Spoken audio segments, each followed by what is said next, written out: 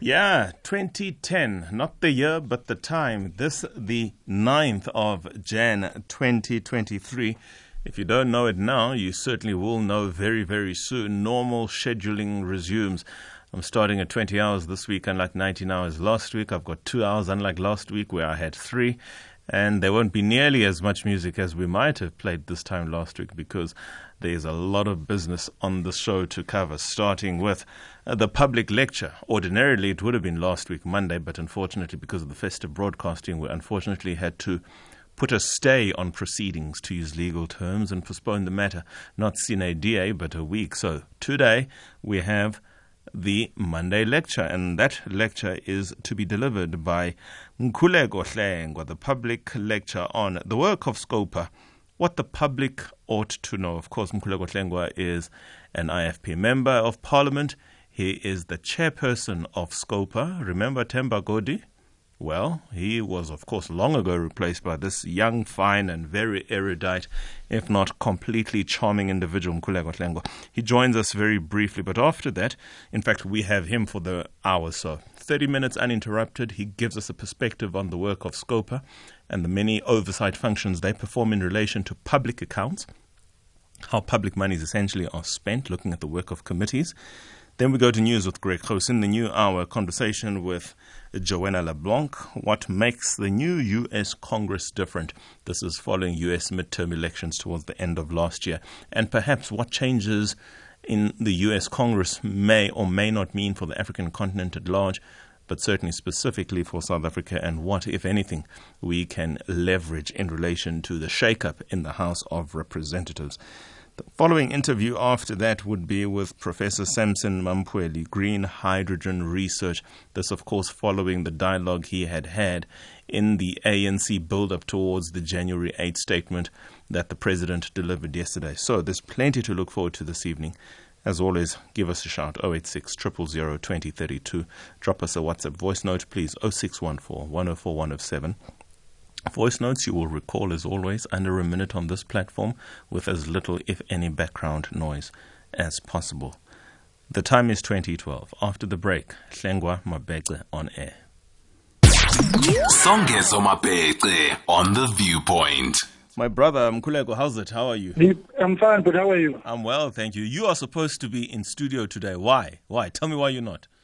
Well, this morning I was flying out of Cape Town to Durban, and mid-air we were told that the windscreen of the aeroplane had cracked and they rerouted the flight to Joburg, and I'd had to fly down for the first meeting of the IFP National Office Bearers, our top 7 today. And so I arrived because of that delay at a time when I was supposed to be flying up, so I could have been in studio. So one had that very interesting experience today. I've never experienced it before, where, well, the windscreen cracked. I've got a picture, but I don't think it's clear enough. Which carrier is this? It was Kenya. Okay. Kenya Air, yes.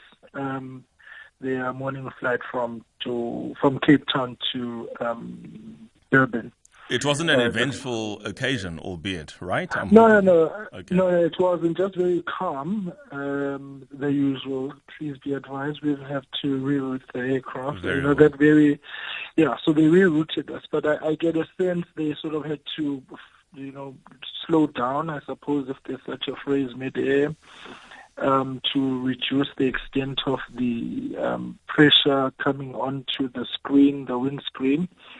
That was cracked, and because they are housed in Johannesburg at OR Tambo International. That's why they rerouted, so that there could be ease of access to mechanical work, because they'd have to replace it as a brief explanation that we were given, and then we were put into another flight. That's fine. You've indulged me a lot. I was really hoping to see you in studio this year. I haven't seen you in a long time. We haven't had a guest in studio in a while, so I was hoping you'd break that duck. But without further ado, thank you so much for honoring our invitation to offer this public lecture on the work of SCOPA, what the public must know. I do confirm that Mr. Mkhuleko Hlengwa is the chairperson of the Standing Committee on Public Accounts in our national parliament. He comes now just to ensure that we keep abreast of the developments that are happening in parliament. Of course, Parliament is not taking place typically where it was, in Plain Street, but in the City Hall in Cape Town, because somebody decided to burn it. I'm not in the least convinced it's the guy who is actually appearing and facing those charges who is behind it all. Be that as it all may be, please give us a call, 086 000 2032, 0614 104 107, drop us a WhatsApp or a WhatsApp voice note. But for the next 20 to 25 minutes, Mr. Hlengwa will be uninterrupted in his offering of the lecture. Hlengwa, it's all yours. Thank you very much, Chairperson, and good evening to you and the listeners, and compliments of the new year for 2023.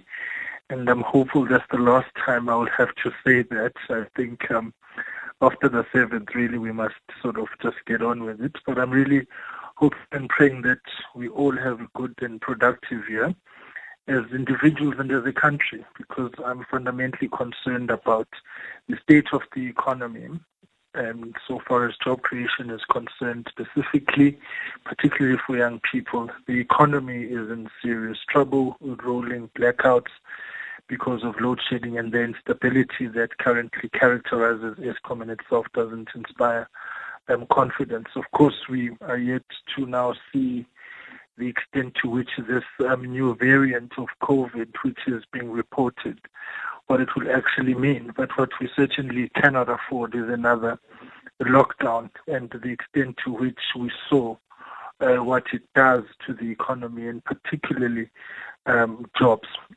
Now, the issue at hand, I'm going to try and contextualize SCOPA within the parliamentary framework.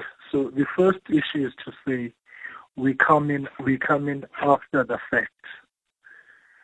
See, so we do what I call the post-mortem of public expenditure in terms of the rules, because the Auditor-General, who is the supreme audit authority of the country, will audit or delegate another audit firm all government departments and entities and municipalities.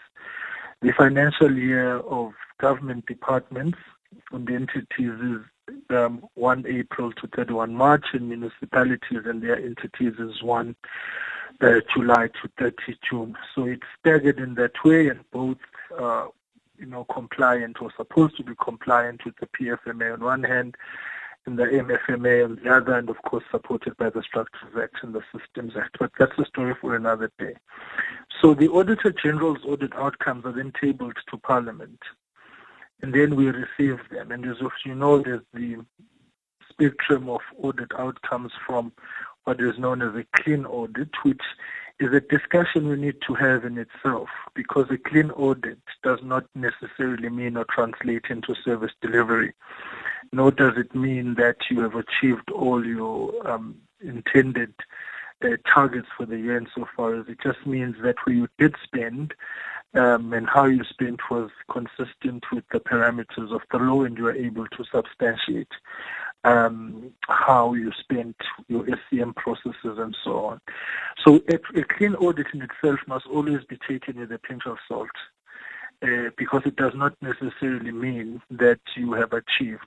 Make an example, the Western Cape Community Safety Department receives a clean audit, but the crime in the Western Cape, particularly the Cape Flats and the drugs and so on that takes place, we all know what it is, the gangsterism. So you can see that whilst the financial management is there, and which of course we want, I'm not in one way downplaying it, we want that when you do spend, that it actually is consistent with the law.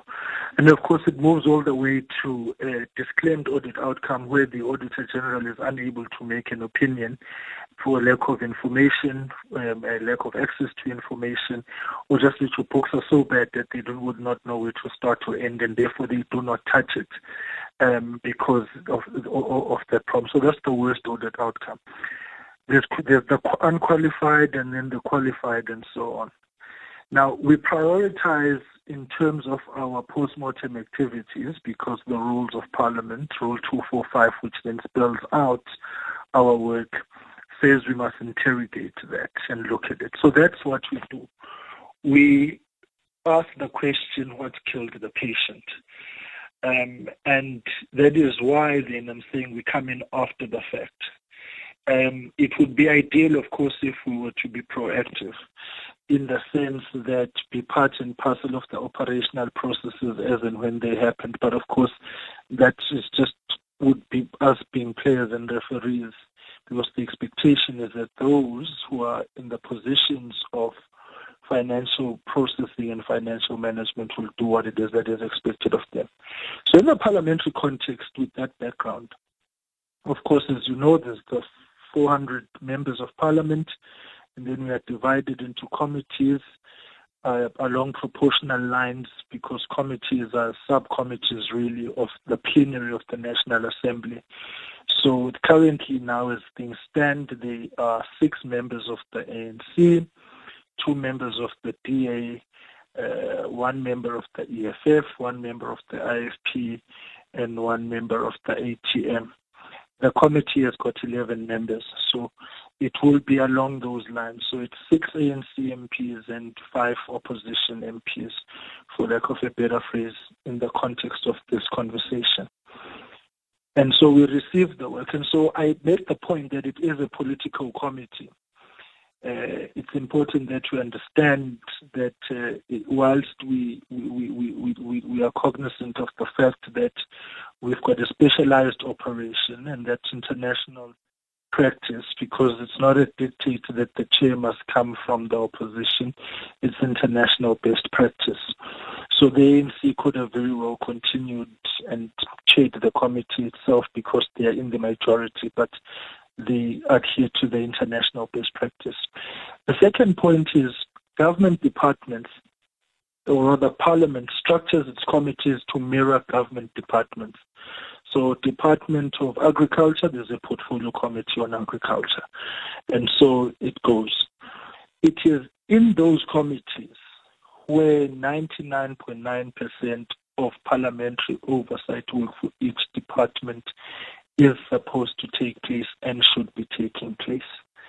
The line function portfolio committee must oversee the relevant department. So the budget of the department is presented there. The APP, which is the annual performance plan, is presented there.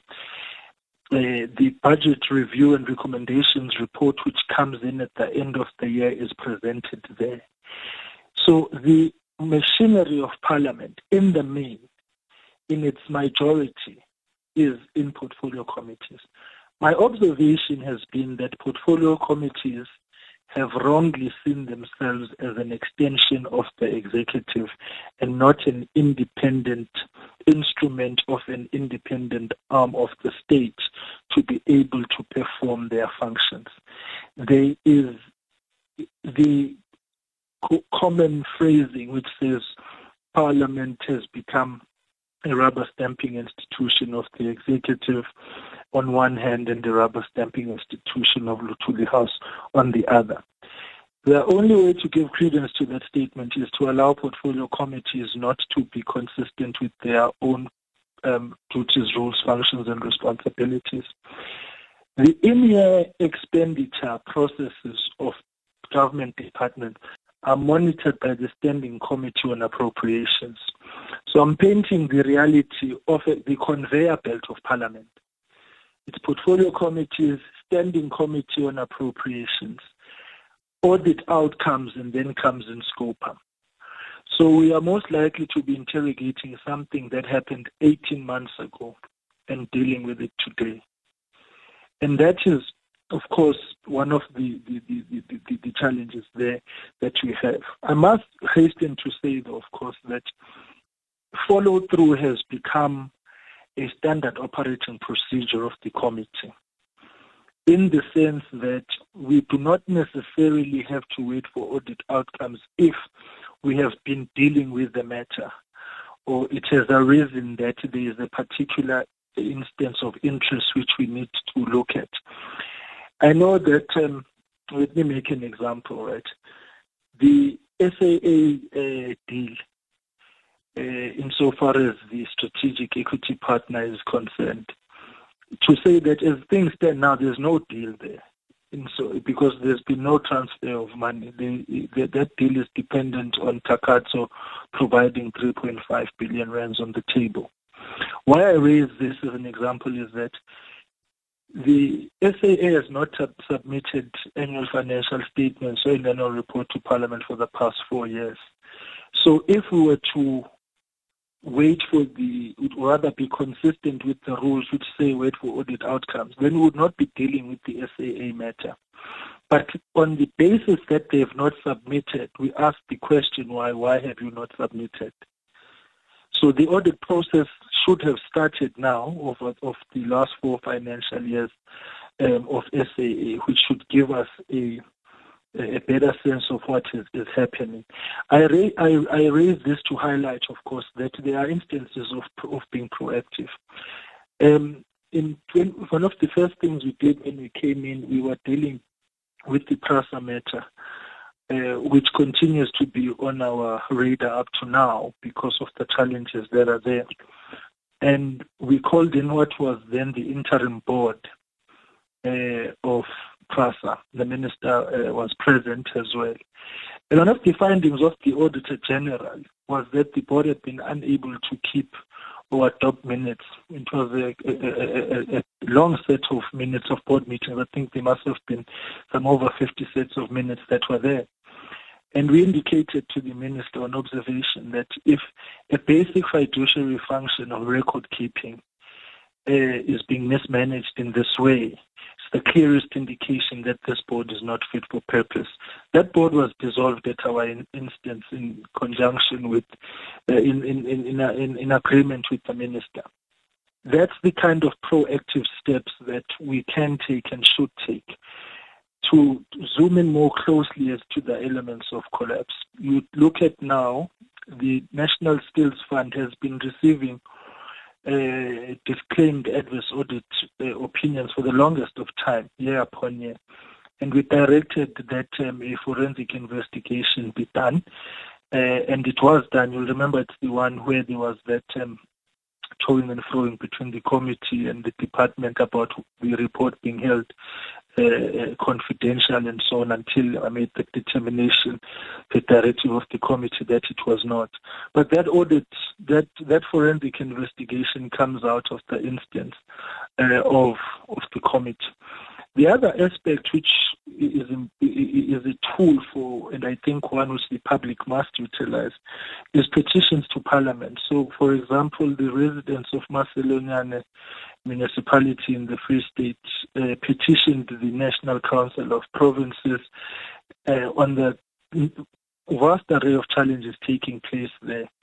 The NCOP referred the matter to us in the National Assembly. So I think there's cooperation between the two houses. It's important. And we went there, and our report is awaiting adoption now by the House. Because our belief as a committee is that even if you receive 1 rand as a department or as an entity, as a municipality from the national fiscus, we have got a responsibility and a duty to follow through on how you spend that.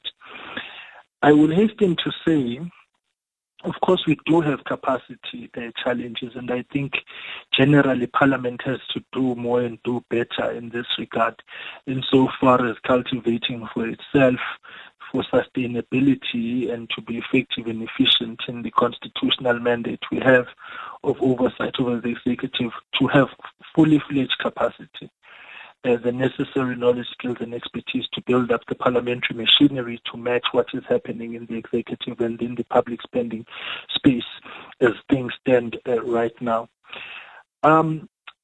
You will recall that there was the matter which involved a member, because I think this is also one tool which is important, who wrote in about the spending, or rather the utterances and the leaked video clip of the president making the assertion that public funds had been used for campaigning. We received that member's petition, looked at it and deemed it to be within the parameters of our work. But of course the matter was put to a vote, and I think this is important. that whilst we are a committee of consensus, and I think that we have largely succeeded in doing that over the past, 4 years, 3.5 years as a committee, there have been instances where we've had to vote, and so the matter ended there. But the point I'm raising is that members themselves can raise issues which we believe are of public interest and within the mandate of the committee to look at. In fact, one other member has written into us, and we're dealing with the matter of the Housing Development Agency, the HDA. We had the member come in, brief us, and present to us. But when we assessed the matter, we felt that it was the competence of the Portfolio Committee on Human Settlements. So all in all, the committee, whilst we have now taken the steps to be proactive and look at things in real time, in the main we form part and parcel of the conveyor belt of parliamentary work. And we tend as a committee to be cautious not to take on work which should be done by portfolio committees, because then what we'll be rendering Parliament in its entirety useless. The major issue which is now before, let me say that in our committee working space, what we have done is we will always have an Auditor-General representative to make sure that there's, a manner of an exchange of information in real time. National Treasury officials, specifically or more generally the Office of the Chief Procurement Officer.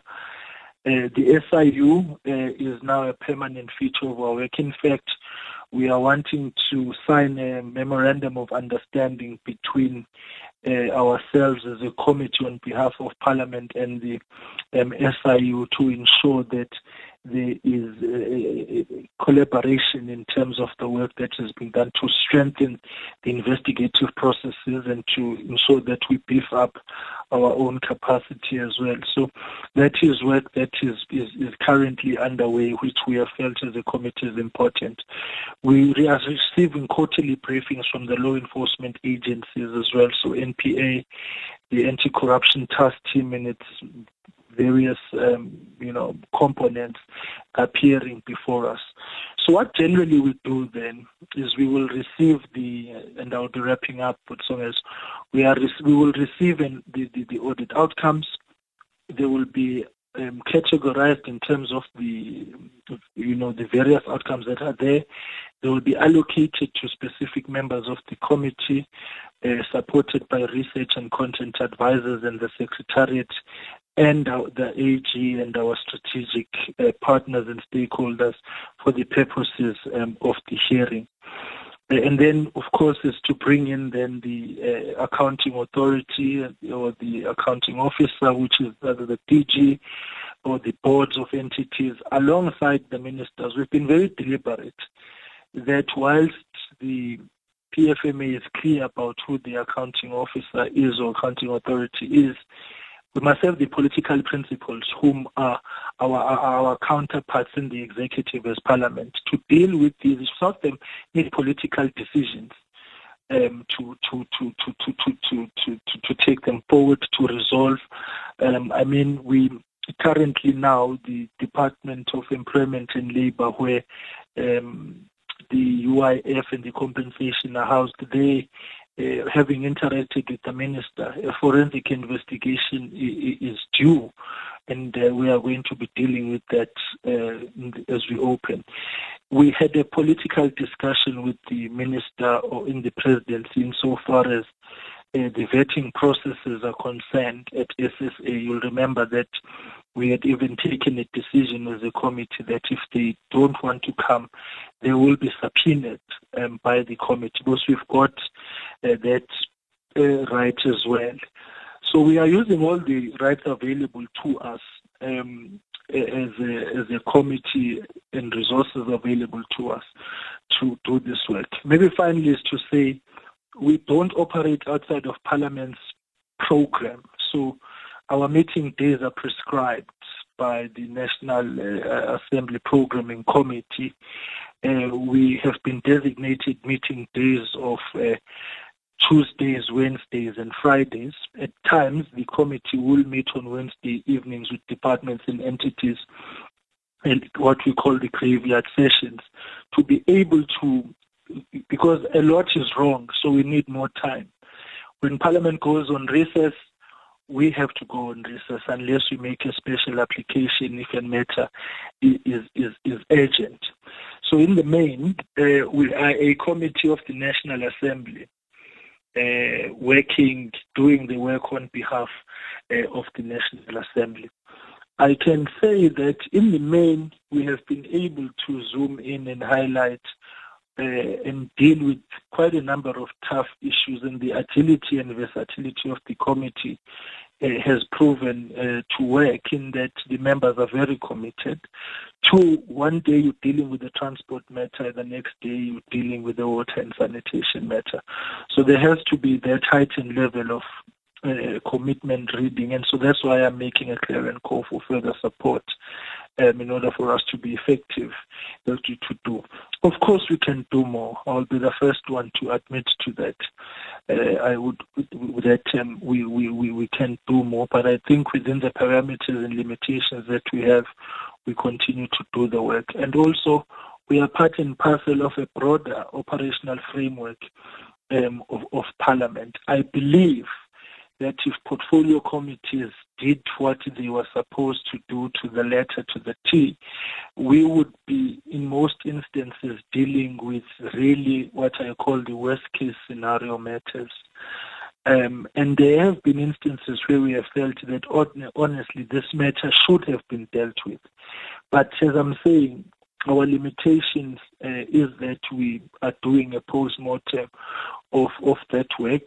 And what we are looking to do now is to find ways and means of how we can lay charges as and when the need arises, as things arise, are lifted out of our work as well. I conclude with where I started, Butsongers and the listeners, to say ESCOM has been one entity that we have met with more than any other entity. We have had 2 oversight visits to ESCOM because the issues are so grave, to the point that I think from the parliamentary perspective, we have made significant headway in peeling the onion of what is wrong, because we had the SIU move into that space, and they are working there, and they've come back with, you remember that there was the sabotage issue, which had caused the president to come back when he was out of the country a few years ago, when the late Mr. Mabuza was the chair and CEO of ESCOM, and there was the sabotage matter. But it has never been substantiated in terms of sabotage who, by where, and for what outcome, whilst we know, of course, that there's an energy syndicate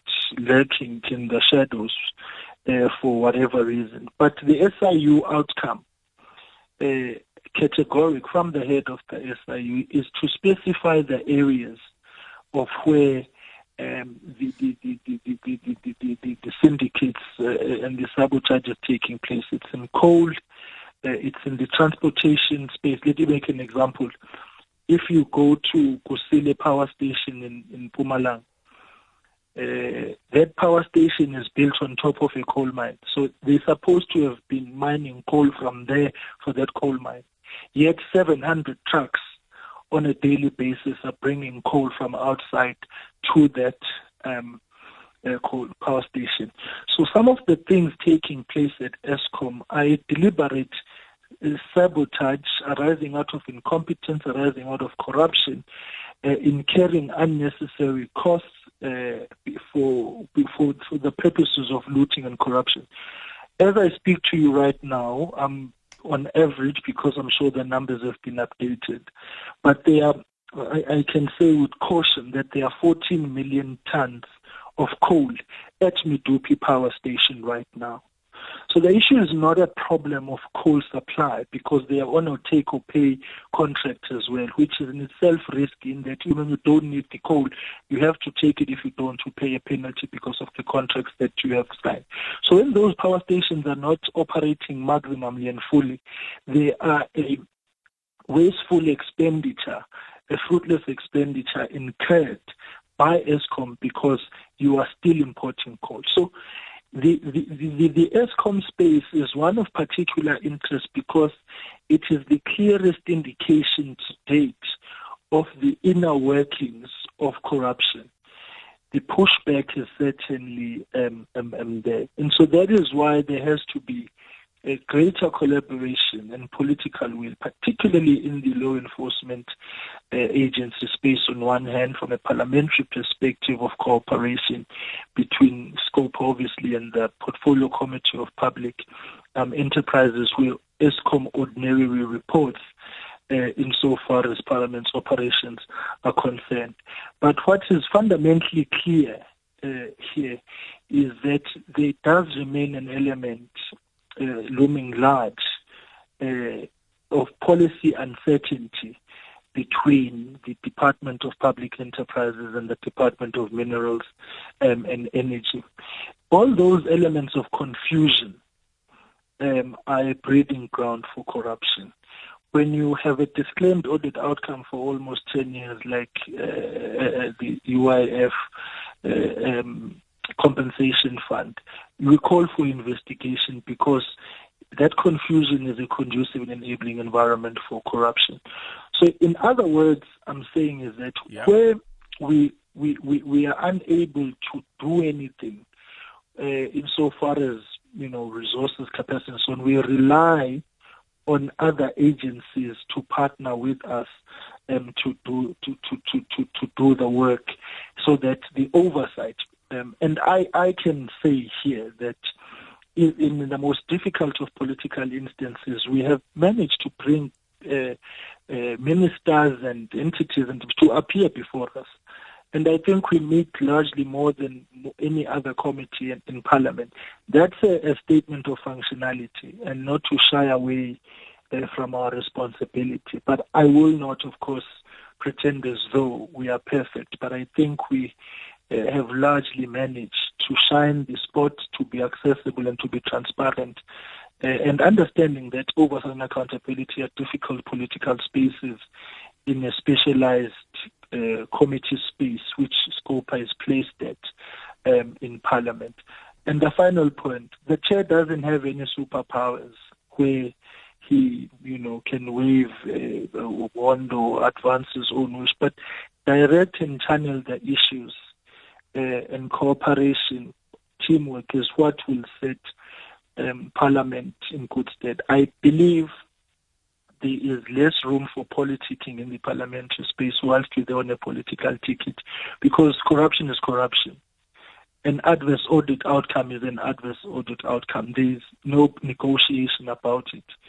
And the appreciation I have is that the colleagues on the committee understand that, and we are able to then deal with it and take the matter to its next step and to a logical conclusion. Fantastic, Mr. Hlengwa. Thank you so much for your time. We do appreciate that.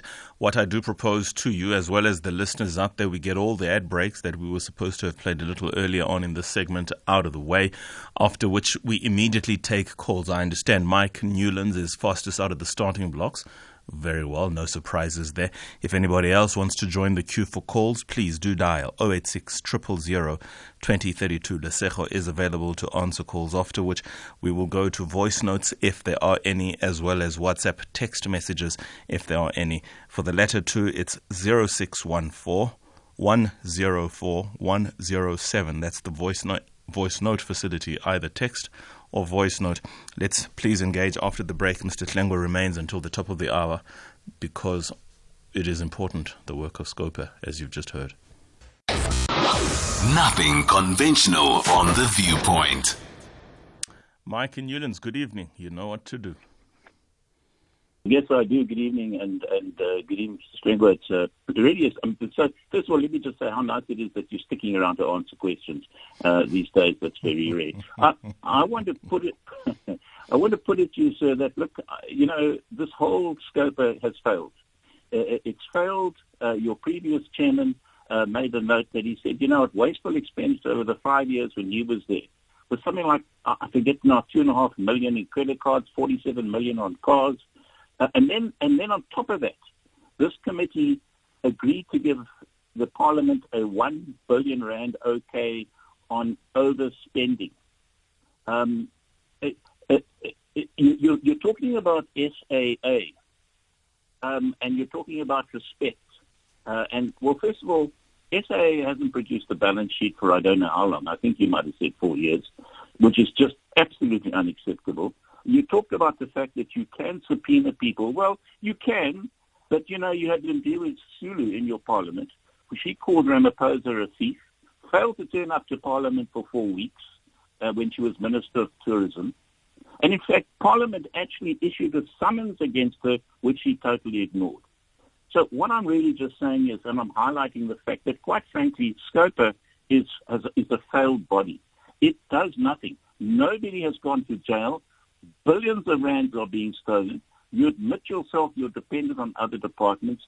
Well, what's the point, sir? If nobody is going to be held to account and all you're going to do is wag your finger at them, I'm afraid, what in fact SCOPA represents is the failure overall of Parliament, and I think also just has lost just any respect that I suppose that it deserves. We are going nowhere with SCOPA. You cannot tell me one person. In fact, you said to us that you have limited powers. I would like to disagree with you in conclusion. I would like to say to you, you have amazing powers. And the one power you have is to put it to the committee, are we prepared to put up with this disrespect we get from the current government? And if not, then I'm going to resign as chairman, and who's coming with me? And I promise you, apart from the ANC, you will have amazing support, because that's the power you really have. Because at the moment, sir, what you're doing is you're giving credibility to the ANC, the current government of the day, who is stealing from us absolutely in broad daylight. Thanks, Ongeso.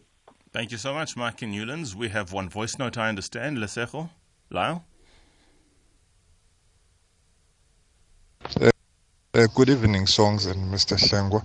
The obvious question that we ordinary people have on SCOPA is, with SCOPA being there to exercise oversight, and especially on how government money is used, how come we still have all this corruption? How come we still have money not being used or money being stolen? And all these kinds of corruption that are happening, because I believe that SCOPA is there to check how much money is used, where the money is used, and how much money is left if not all of it is used. But somehow we see the money finding its way to the pockets of the corrupt with SCOPA around. How does that happen? Anonymous. Fantastic, Mr. Hlengwa. There was a call. There has been a voice note. You wish to respond? Mkhuleko? Yes. Indeed. You've heard the questions I proposed. Yeah. You respond, I did. please. Yes, please. Yeah. It's a pity Mike is left, because there would have been some clarities I wanted, but I didn't want to cut him. One, we don't appropriate funds to any department as SCOPA. That is done by Parliament through the Finance Committee and the Appropriations Committee. We receive audit outcomes from the Auditor-General. So the 1 billion rands, I don't know where he says we gave anybody from. The second point is that the issue of Minister Sisulu was not a matter between her and SCOPA. It was her and the Portfolio Committee on Tourism, which are things not within our radar. On the issue of Anonymous that he raises, again I raised the point that I admit we are constrained by the fact that we come in after the fact. But as I'm seated here now, we've been able to have an investigation done into the National Skills Fund, which has uncovered 5 billion rands worth of corruption. We've referred the matter to the SIU so that it can take it forward and investigate, and there will be prosecutions on that matter. That was at our instance. The dissolution of the board of PRASA at the time was at our instance.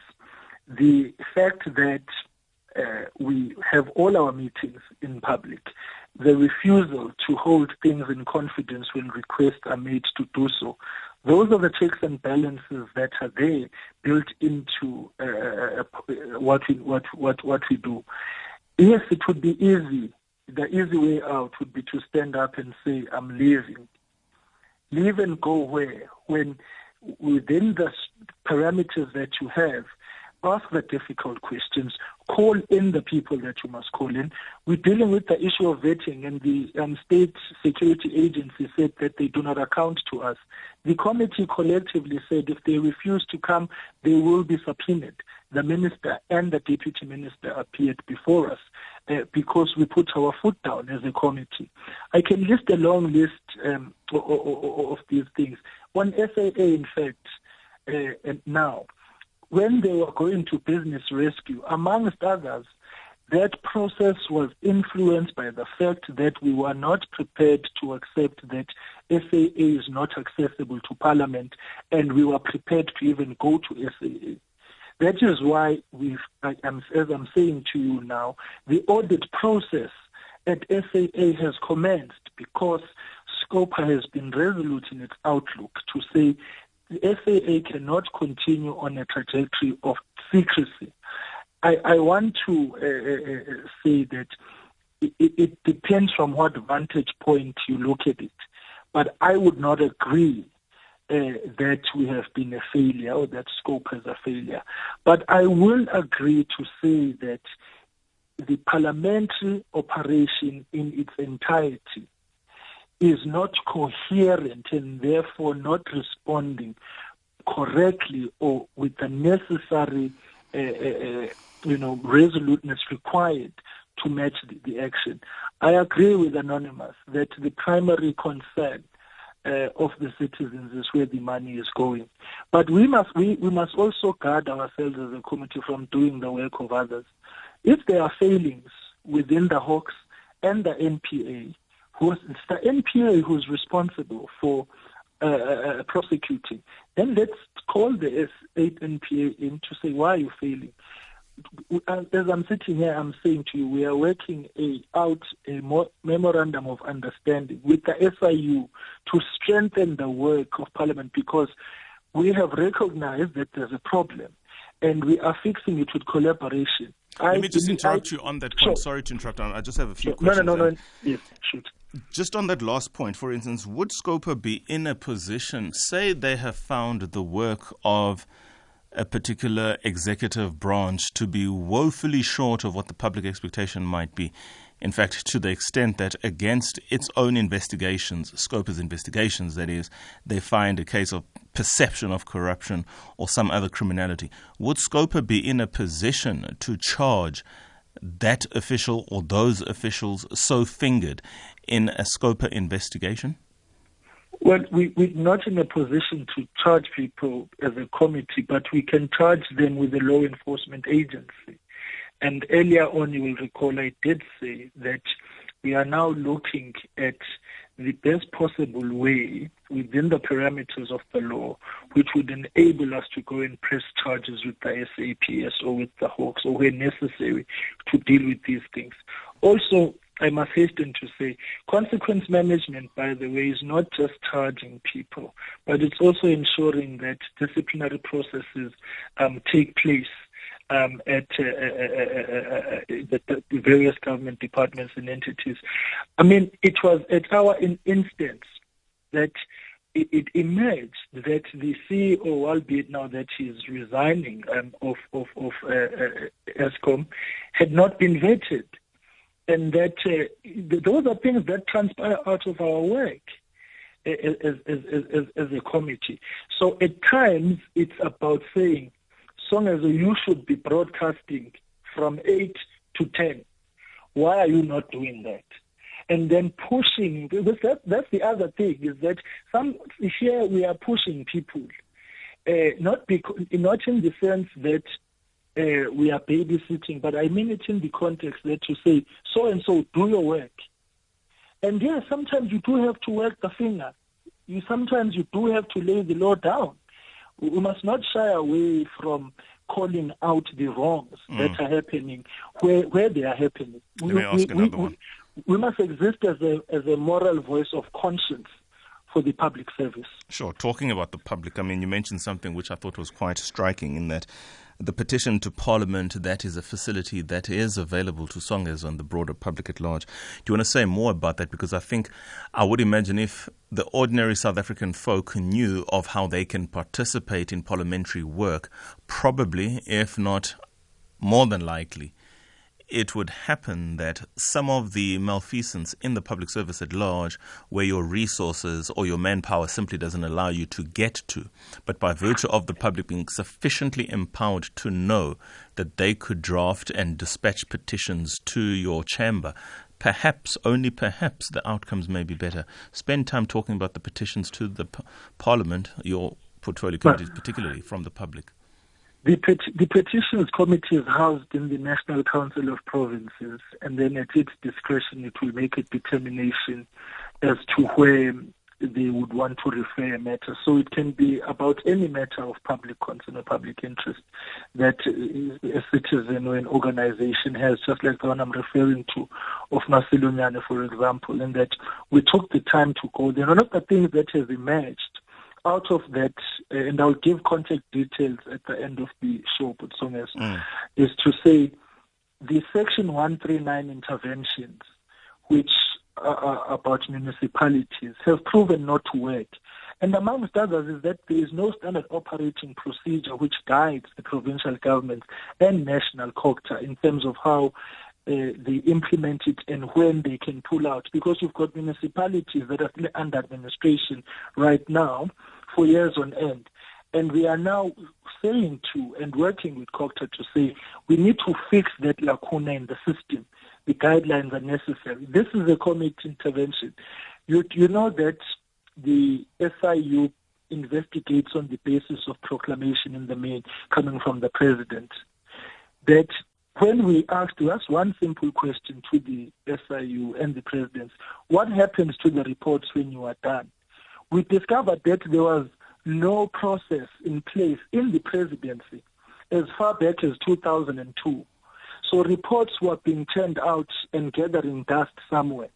A matrix system is now being worked out by presidency to say, if we commission a report through a proclamation, when it comes back, this is how it must be handled.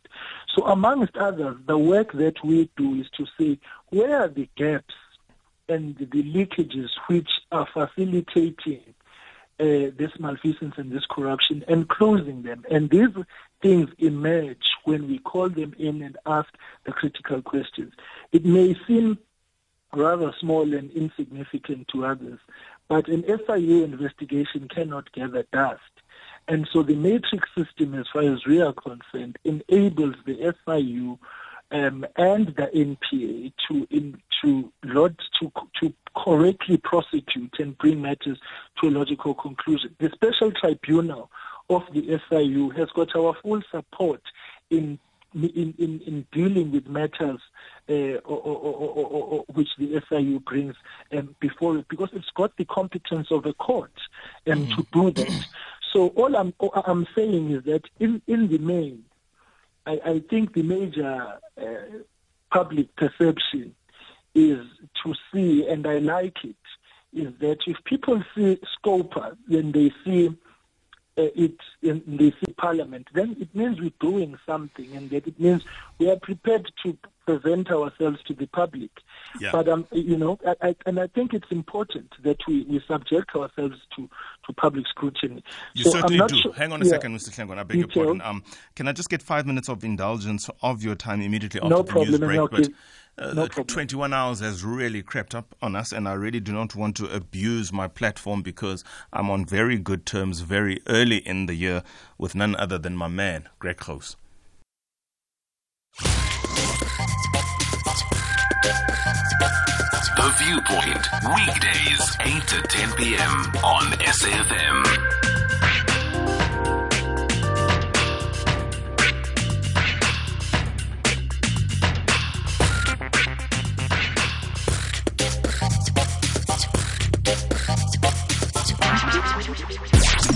Songezo Mapete on The Viewpoint.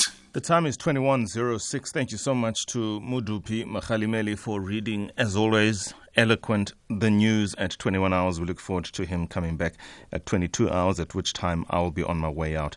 In the first hour, we had the public lecture, the work of SCOPA, what the public must know, delivered by the chairperson of that portfolio committee in Parliament, Mr. Mkhuleko Hlengwa, who has very gratuitously indulged us with a further 5 minutes of his time. We will take, therefore, a very quick call, please, from Miles Budu in Johannesburg.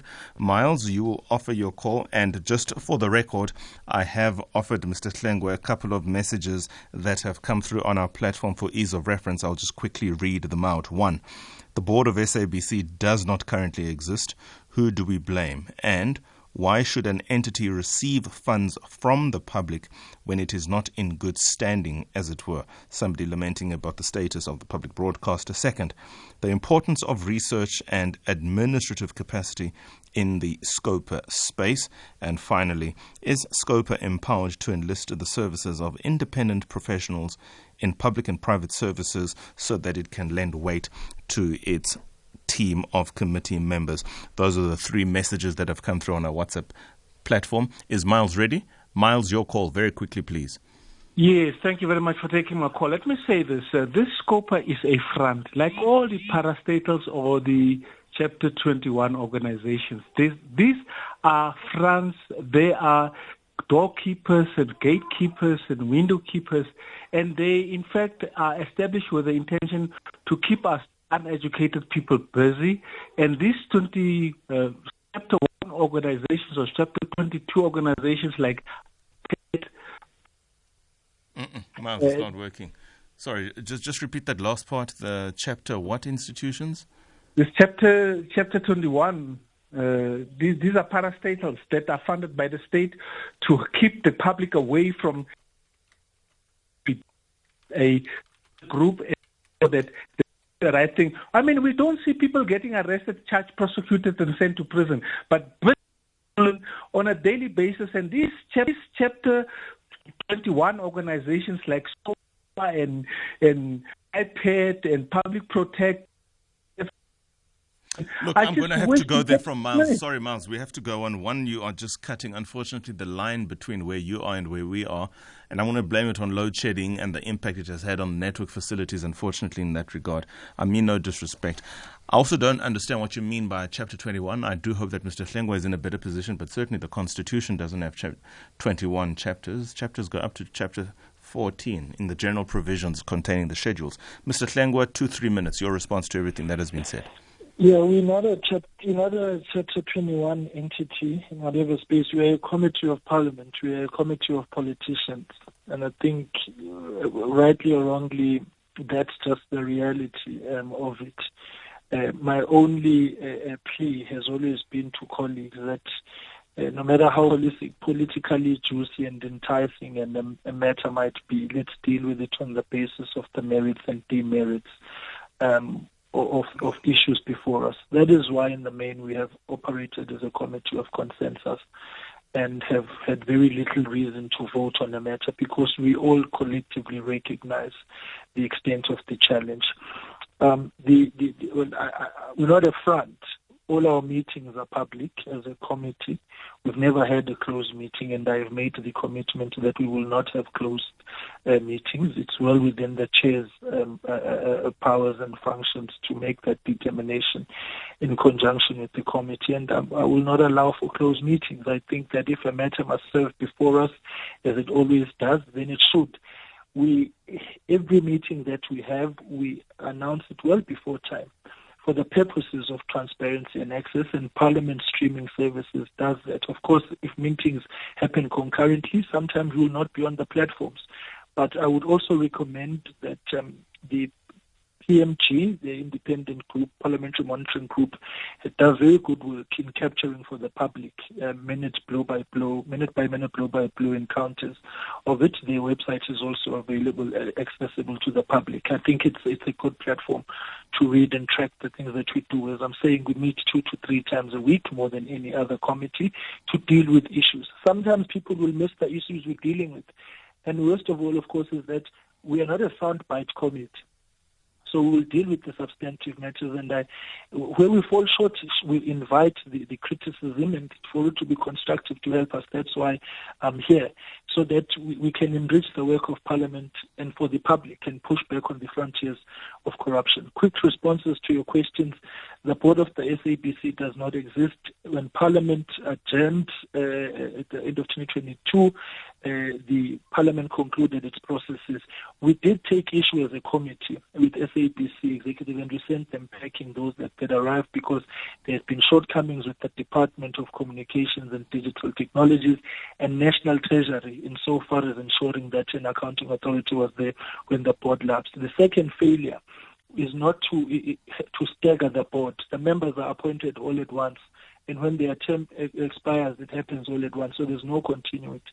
The vetting process, amongst others, is why we called in the minister, in the presidency, and the deputy minister Mngubele and deputy minister Ward to deal with the vetting question, because it delayed the appointment of the board. So the areas of blame, insofar as why a board was not in place, fall on many doorsteps, and some of them I've listed now. But the vetting process at SSA is a problem. It's lethargic. There's a laissez-faire attitude, and it's totally unacceptable that they continue on a trajectory of this kind of pushback, and that is why we are prioritizing the matter.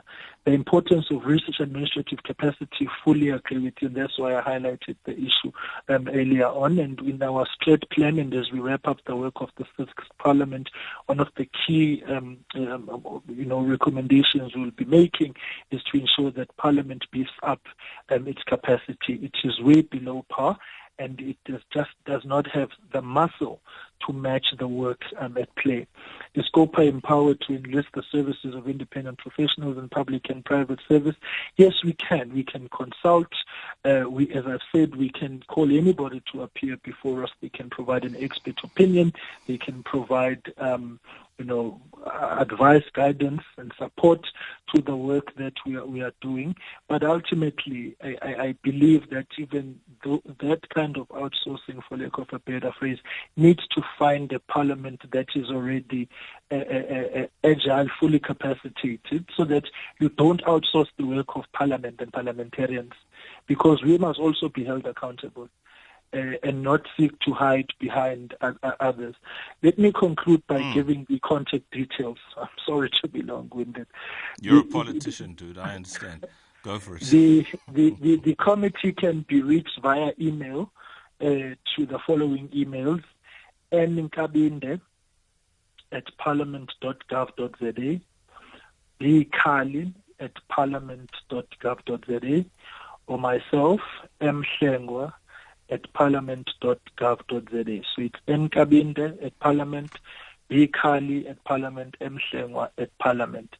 The contact details, the phone numbers of the Secretariat are all up on Parliament's website, and I implore on the South African public, in order to follow what is happening in the work that we are doing. Parliament publishes every day what is called the Z list. So it's the full schedule of meetings that will be taking place on that day.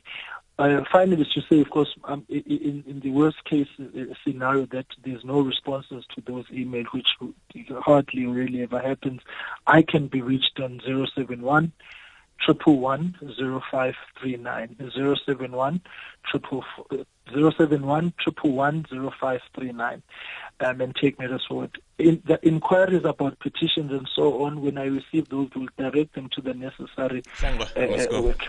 Thank you very much. You're a brave man. Well, no, I must be publicly accountable. Very good. No, I was talking about you just dishing out your number like that, and I hope it's only used for public purposes. Yeah, it's a work phone, and I think it's important because there's also the issue of whistleblowing, which is very important to protect those people to reach us and be able to bring. So I do it in that context. Absolutely. Anyway, thank you very much. I appreciate your time, and I hope we can have further discussions to peel this onion for public education. Thank you. I'm going nowhere, at least not until the end of March. I hope I'll be here for longer than that. And for so long as I'm here, we certainly shall have these conversations. Lyle and Lesego are smiling. They know what that means. Mr. Hlengwa is done and out after lending us 75 minutes of his time. Probably longer than what we had anticipated. But hey, can we ever have a final conversation on the work of the Standing Committee on Public Accounts? Certainly not in this political and economic climate, about specifically some of the things that are happening and not happening and that should be happening in our national parliament. The time is 21:16. We continue the conversation after the break. Ms. Joanna LeBlanc dialing in from the United States, Washington, D.C. after this. Songezo Mapete on The Viewpoint.